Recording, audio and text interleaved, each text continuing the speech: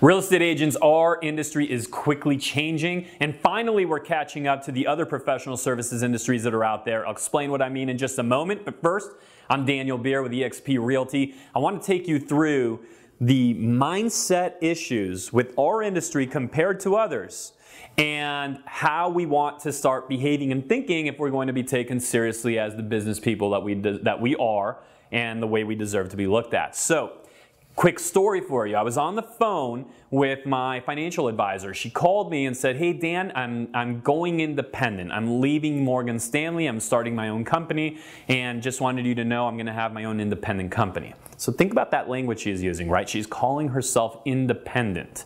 Now, what I thought was really interesting is that once I started to do trades with her at her new company called Clear Sky Wealth, I was actually getting statements showing that she was clearing through Schwab, through Charles Schwab. And I might not have thought anything of it at the time, but here's what's really curious on it now, thinking back, I'm looking at our industry and the way we think. Now, in our world, in real estate, we never would call that independent.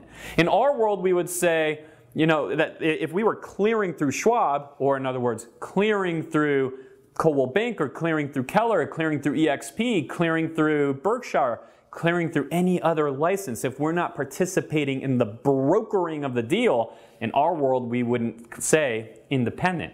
But see, I've long felt that no, in fact, the Beer Home Team, that's my company. We are independent. We just choose to broker the liability through a different license. You're independent regardless of who you're brokering through. In the old days, brokering through somebody or being the broker was the way you could have a company. Those days are gone. In today's world, and it's only the beginning of it, so it's understandable that we're just kind of coming into the mindset that this is the new order. In today's world, this is your company. You are your company. You do not have to allow yourself to be defined by who your broker is. The brokering component is a liability mechanism to clear the deal, just like my financial advisor clears through Schwab. She is independent. I'm independent. Are you? And that's the real question.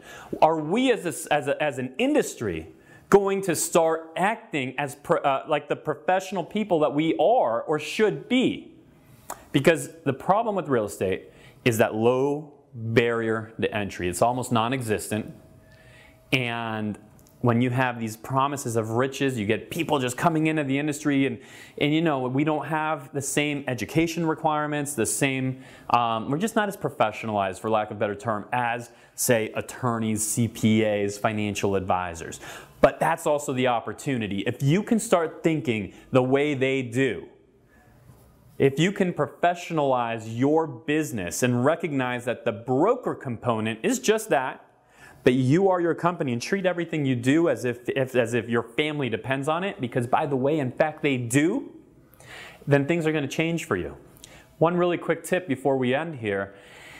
One of the things I think really made a big difference in my development early on in my career, and I was lucky enough to be in relationship with somebody, and that's really what everything's about, right? It's who are we in relationship with? And early on in my career, I was in a relationship, a professional relationship with somebody who mentored me, and he said to me, "Dan, would an attorney or a CPA do what you're about to do?"